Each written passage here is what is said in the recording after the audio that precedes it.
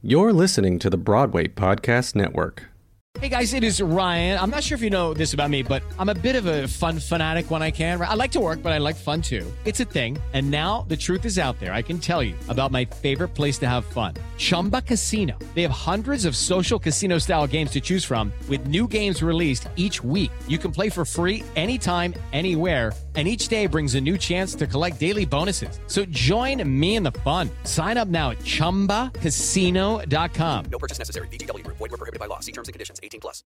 Lucky Land Casino, asking people, what's the weirdest place you've gotten lucky? Lucky? In line at the deli, I guess? Aha, in my dentist's office. More than once, actually. Do I have to say? Yes, you do. In the car before my kids' PTA meeting. Really? Yes. Excuse me, what's the weirdest place you've gotten lucky? I never win and tell. Well, there you have it. You can get lucky anywhere, playing at LuckyLandSlots.com. Play for free right now. Are you feeling lucky? No purchase necessary. Void where prohibited by law. 18+. Terms and conditions apply. See website for details. Welcome back to You Can't Say That. I'm Tanya Pinkins, and I'm speaking with Donnie Repshar, author of Woke Supremacy.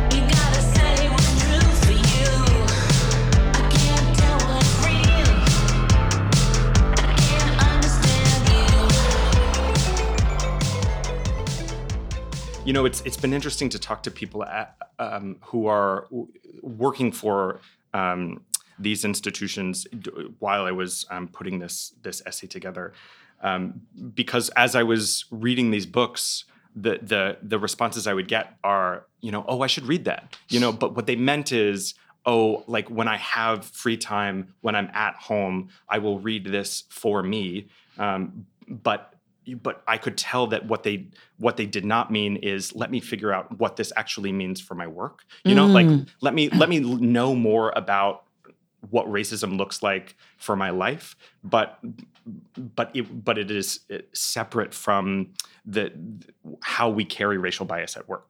And this particular essay that you mentioned that was written in HowlRound, I think it is about naming racial bias in our workspaces. And I think that is the first step. The second step is naming it. I think we've all named it. We know it's there. Like, most of the institutions are run by one melanation. But I think what's important is that white people are naming it in other white people, because these institutions are the meetings that happen that keep these organizations are running are still predominantly white. Well, but that's because the resources come from there. Like I sat on an advisory board for an organization, and we had a meeting about raising money.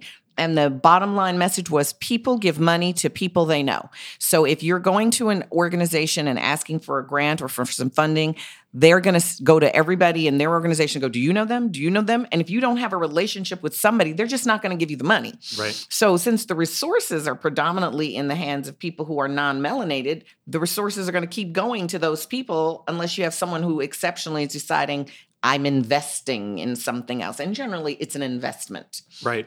But once you have that money, it's about, I think you're still having to figure out what you're putting on your stage and how you are hiring. And I think those are the conversations that I'm talking about, where we have to. So, okay, for instance, I was having a conversation with a human resources director who was working with a hiring manager in a department to hire an entry-level position. And this human resources director made the effort to take a look at, to present the hiring manager with as diverse a body of candidates as possible. And then she presented this portfolio of candidates to the hiring manager and said, now you choose the best candidate. And you don't have to guess that this person chose two overqualified white women from this diverse body of candidates. And she was saying, what do I do? Because this hiring manager is saying, well, we can keep looking for non-white women, or we can fill this position. And I think that is it's those moments where this person is hiring a very trainable job. These people are coming from, they have 18 apprenticeships at, all of the major institutions. And so we think, well, we have to go with the best candidate, but we're not naming is that what we mean by best candidate is the white candidate that's going to make us feel comfortable. And I think it's naming racial bias in those instances and going to the hiring manager and saying, no, we have to keep looking because the diversity of perspective that a non-white, non-female will bring to our staff will far outlast the experience at Roundabout that this person is incorporating into this workforce. I definitely agree with you about that, but I think that is this step of, hey, did you happen to notice that you had this pile of 6 people, and of the 6, there were 4 that were, non-white, and you happened to pick the 2 white? I mean, is it an accident? Were you even aware that you did that? Right. What happens if we pull them out? If we pull them out of the pool, who are you going to pick? Right. Let's go with those. What do you think of that? Yeah. Do you know what I mean? Because Yes. I do think you got to figure out, how do you not shame the person who's done it because they also are biased and unconsciously and don't know. But then that's another uncomfortable conversation. It's uncomfortable for the HR person to have to call out, I guess, their boss about something like that. So for me, it's so much about learning to be comfortable with being uncomfortable. It's true. And I think there are organizations and consulting professionals that are doing this kind of anti-racist facilitation with arts organizations. Is it anti-racist or is it just pro-humanist? Yes, agreed. But I think we have a ton of language that sort of fosters awareness, and I think that is the kind of work that these consulting organizations are doing inside organizations, so that you don't have this uncomfortable dynamic between 2 people where one person is naming racial bias and the other person is saying, I don't agree with you, or whatever. But it is giving everybody language to identify it for themselves. Yeah, language. Language is so complicated because words mean different things to different people. Yes. And, you can read a book or you can Twitter about something and it doesn't really change things. I feel like it is definitely about uncomfortable communications between people that are like right now, like 2 people crunching together till they can come to an agreement to disagree even. Yeah. One of the challenges I have with my students often is I want them to work on August Wilson because I think it's classic material. Yeah. And they will say, well, that would be misappropriating and people would be mad at me because I'm like, you're in school, you're paying a lot of money. This is some of the finest language in the world. You should want to sink your teeth into this. And there's still total resistance. And I'm like, instead of you making a choice to do something that you think is going to avoid an uncomfortable situation, why don't you try to engage with the person who is challenging your ability to do this supposedly racist thing and say, what is it about it? Mm-hmm. Because what really is needed is for people to go deeper, and you got to go through discomfort to get deep. I mean, I personally risk all the time asking people what their ancestry is. I try to frame it not like asking you, where'd you come from? Because you could be from America, but what's your ancestry? Because I'm curious and I'm willing to step my foot down my throat for the sake of having a deeper, real connection with somebody. Because if I've already messed up and, insulted them, they get to call me on it and I'm already in a vulnerable place. Yeah. And so I can be open. It's something I consciously do. Yeah. Your point about the way that we sort of avoid these conversations, I see it also in the way that we, in the casting decisions that we're making about how we're representing our stories on stage. And I think what I've noticed is that people just don't want to make a mistake. They want it's less about having a vision for a particular show, and it is more about how do we not step in it, Right. It's about avoiding messing up, avoiding looking stupid, avoiding being ashamed. Yeah. Yeah. And like we are the arts, we are the artists, and we have to be the tastemakers. Somebody has to be a tastemaker. Somebody has to. Why does somebody have to be a tastemaker? I don't know what else we're doing in our artistry if we are not giving something for people to look at. If we don't have a vision for the art that we are creating, I'm not sure what it is that we're doing, other than engaging in a capitalist structure to make money in the arts. Well, that's one thing you're doing, but you're also preserving your culture as the standard culture and making sure it's going to continue on as the normalized culture. Maybe that's it's true. about sustaining a legacy. Yeah. As opposed to disrupting your legacy. But the problem is that the culture is changing, and so how adaptive are we to staying sort of on the front lines of how the culture is changing? Well, I think of that with West Side Story, and I loved West Side Story, and the fact that Ivan Van Hove is, to me, acknowledging the fact that we are a screen culture. Mm-hmm. We're a screen culture. That's true. And so he is merging screens and live theater because that is the future. And if you want to get younger people in the room, because the people who've traditionally, kept Broadway afloat, you gotta recognize the screen culture. It's true. And I heard about there were people who were complaining. They got to their seats and watched the first act, and at intermission they went. Is there an intermission? No intermission. At some point, they approached the box office staff and they were like, "I can't see everything that's happening on stage. You should have told me this was partial view. I shouldn't be paying a full price ticket." And the conversation was like, "No, you're seeing exactly what you're supposed to see." But you're right. I think we are. Yeah, the experience is on the stage, and the experience is in the room, and we are commenting on a culture that is changing.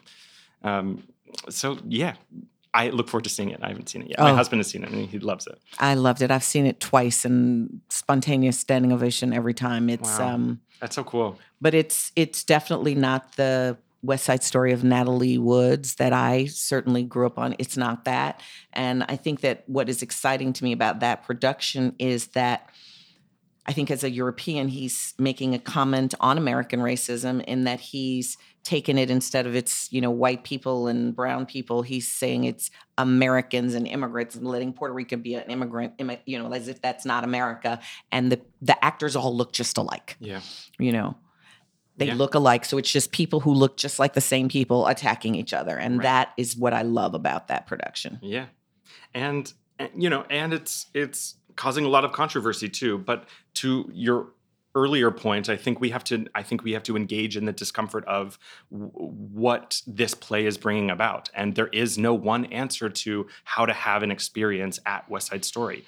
And I think people want one way to think about this, and there isn't, because a lot of people are having a really profound experience in that theater. But we should also be taking to task the people in power who are making decisions that are making people feel excluded from that theatrical experience. And I think it's all part of the same conversation. But to your point, I think we should be moving towards the discomfort of that conversation so that we can actually have real conversations about it, as opposed to saying, well, I guess I don't like it because they cast this problematic person. This problematic person. I guess I know what you're talking about, but we'll be discreet about what that is. All right, how old are you? I just turned 30 last week. Oh, you're not a Gen Z, are you? No. What are Gen Zs? I don't know where the cutoff is. Oh, Alan's going to find out for us where the Gen Z, but you're not a Gen Z. No. So I got 3 questions for you. Yeah. It's Gen Z is a group of kids, teens, and young adults roughly between the ages of 7 and 22. Oh, okay. So I got a couple of Gen Zs, and my children are Gen Zs. Here's 3 questions. Yeah. Who are you? What is needed? And how do you serve? Who are you? My name is Donnie Repsher. I guess the American way to answer that question is to respond with what I do. I am a professional fundraiser. I work in the arts. I work specifically in theater. I fundraise with individuals as opposed to with foundations, and so I have a particular responsibility as an ambassador on behalf of the arts institutions I work for to frame what it is that is valuable about this work. And I really enjoy being in that position to have conversations about this is why this work is meaningful, and to meet people at that same intersection, to hear people share why this work is meaningful to them. Because I work at New York City Center, and we have our most popular musical theater program is called Encores, and we revive Golden Age musicals. Any musical that we've presented, at least while I've been working there, is the first time I'm seeing the show, and it's the first time that I'm really ever knowing anything about it. And so it's difficult sometimes to the people that I'm meeting have a profound experience because they were around when the show originated, and so I'm doing a lot of listening in this current role, and framing why the artists are coming together to revive this piece at this time, and the answer is always because first and foremost because there is this fabulous Encores orchestra. Playing the music like you would never hear it otherwise, because it is commercially unviable. What's needed?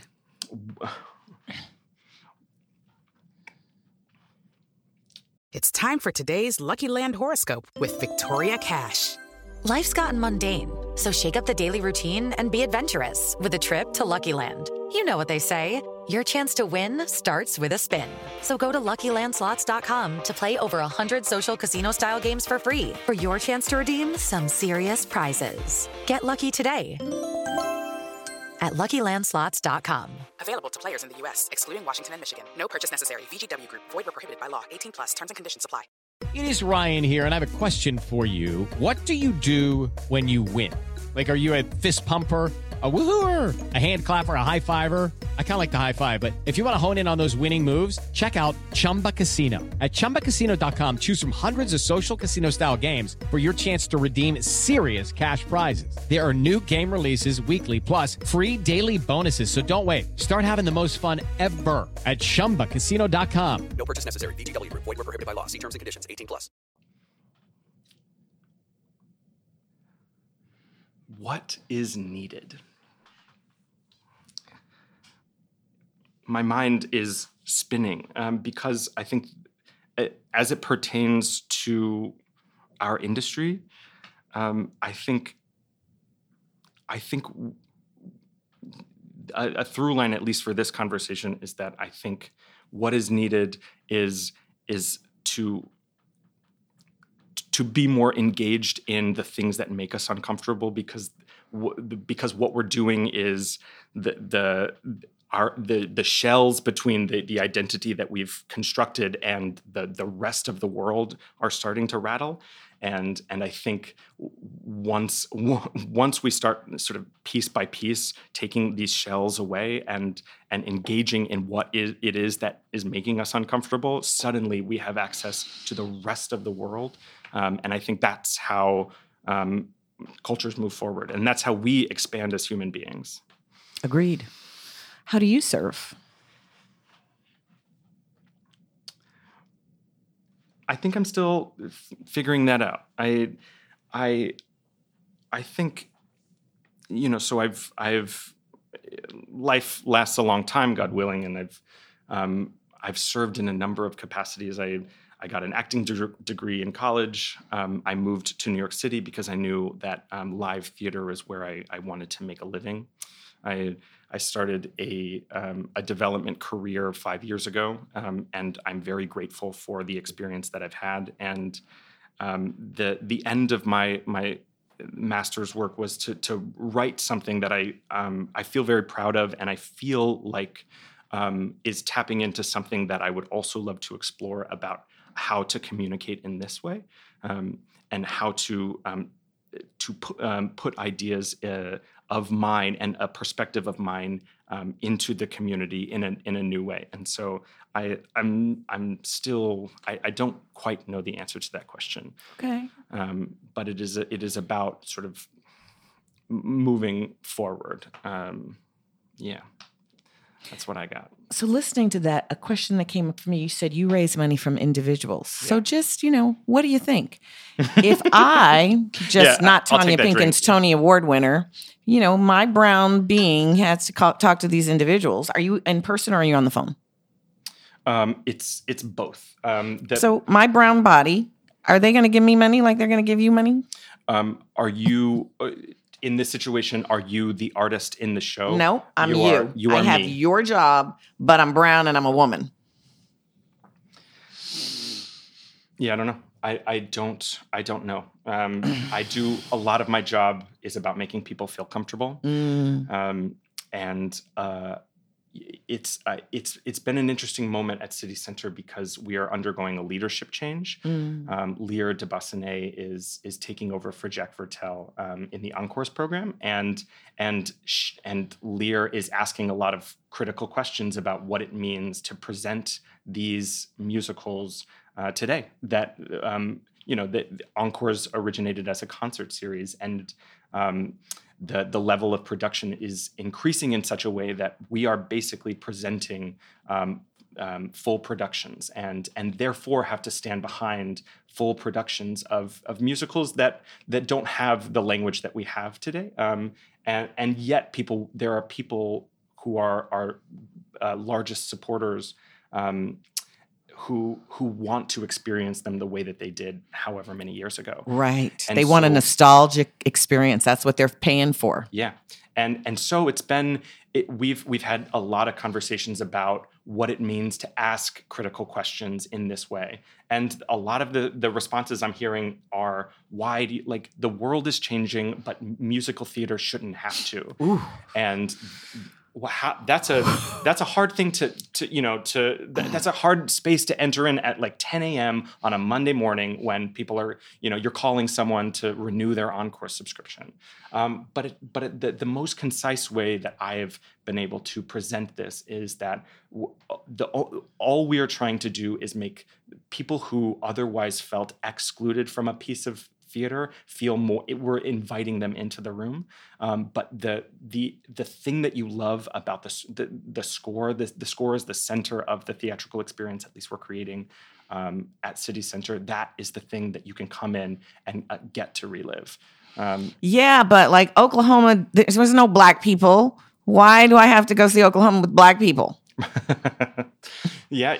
I mean, yes. Yes to all of that. Well, come on, convince me to renew. No, but I don't want to make light of it because it takes a lot of work, and it takes. I want to know how you do it.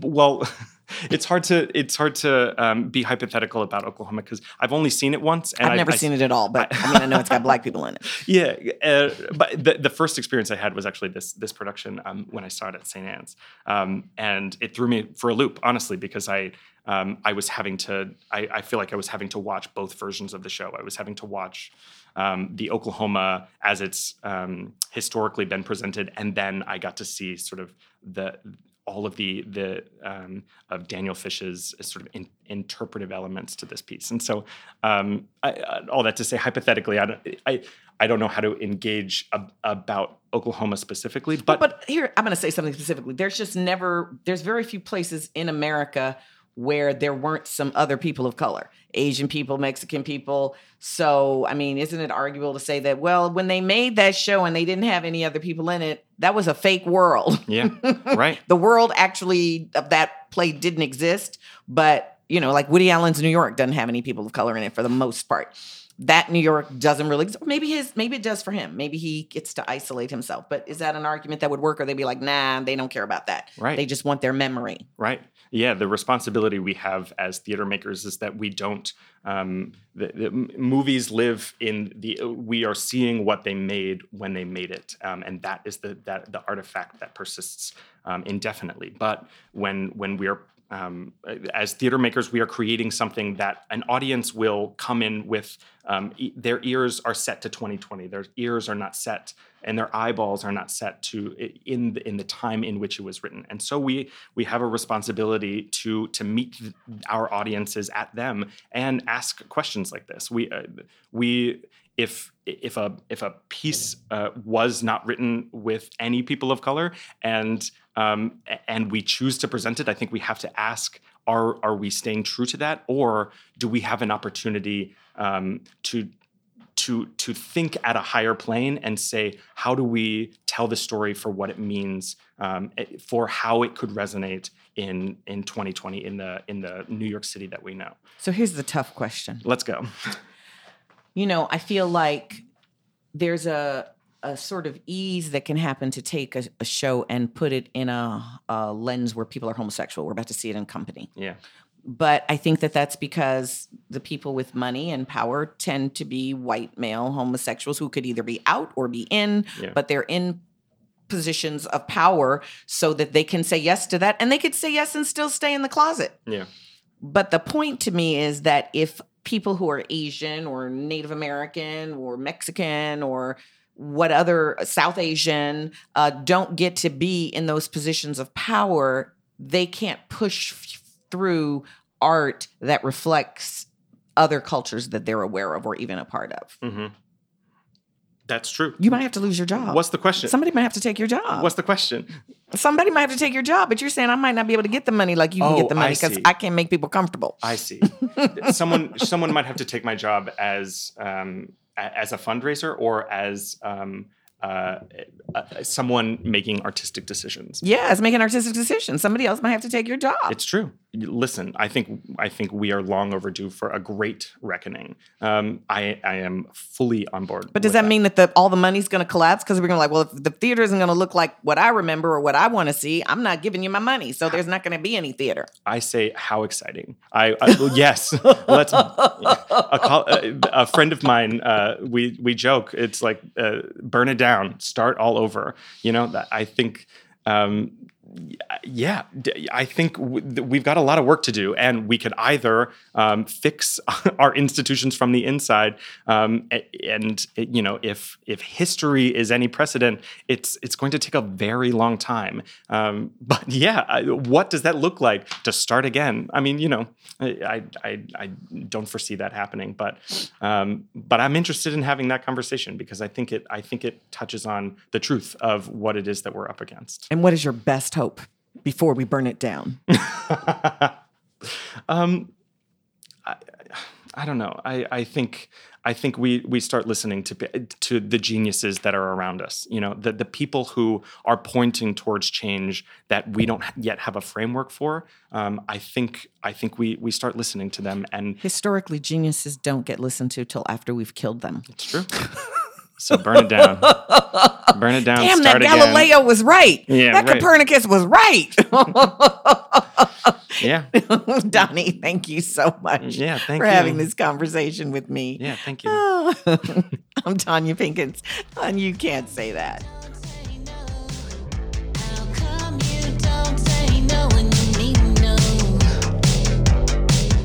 Thanks for listening to You Can't Say That, the show where you can. I'm Tanya Pinkins, and You Can't Say That is part of the Broadway Podcast Network, produced by Dori Berenstein and Alan Seals, edited by Derek Gunther, with music by Kat Dale.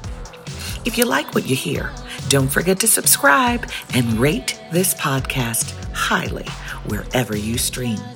Follow me on Instagram, Twitter, and Facebook at Tanya Pinkins. And to learn more, visit bpn.fm/YCST. Stay safe.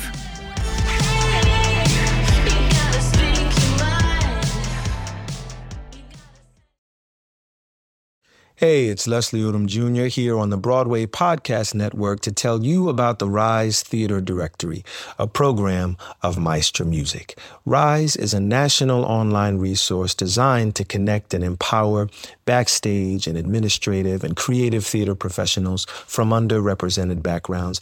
If you work or aspire to work in the theater community, this can help you find your next project. And if you hire theater professionals, search the Rise Theater Directory to find your next team. Create your profile now and get more information by visiting risetheater.org. That's theater with an RERISETHEATRE.org, because only together we rise.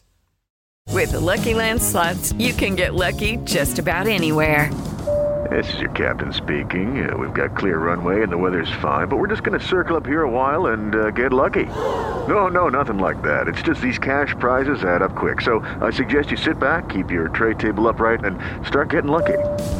Play for free at LuckyLandSlots.com. Are you feeling lucky? No purchase necessary. Void where prohibited by law. 18+ terms and conditions apply. See website for details.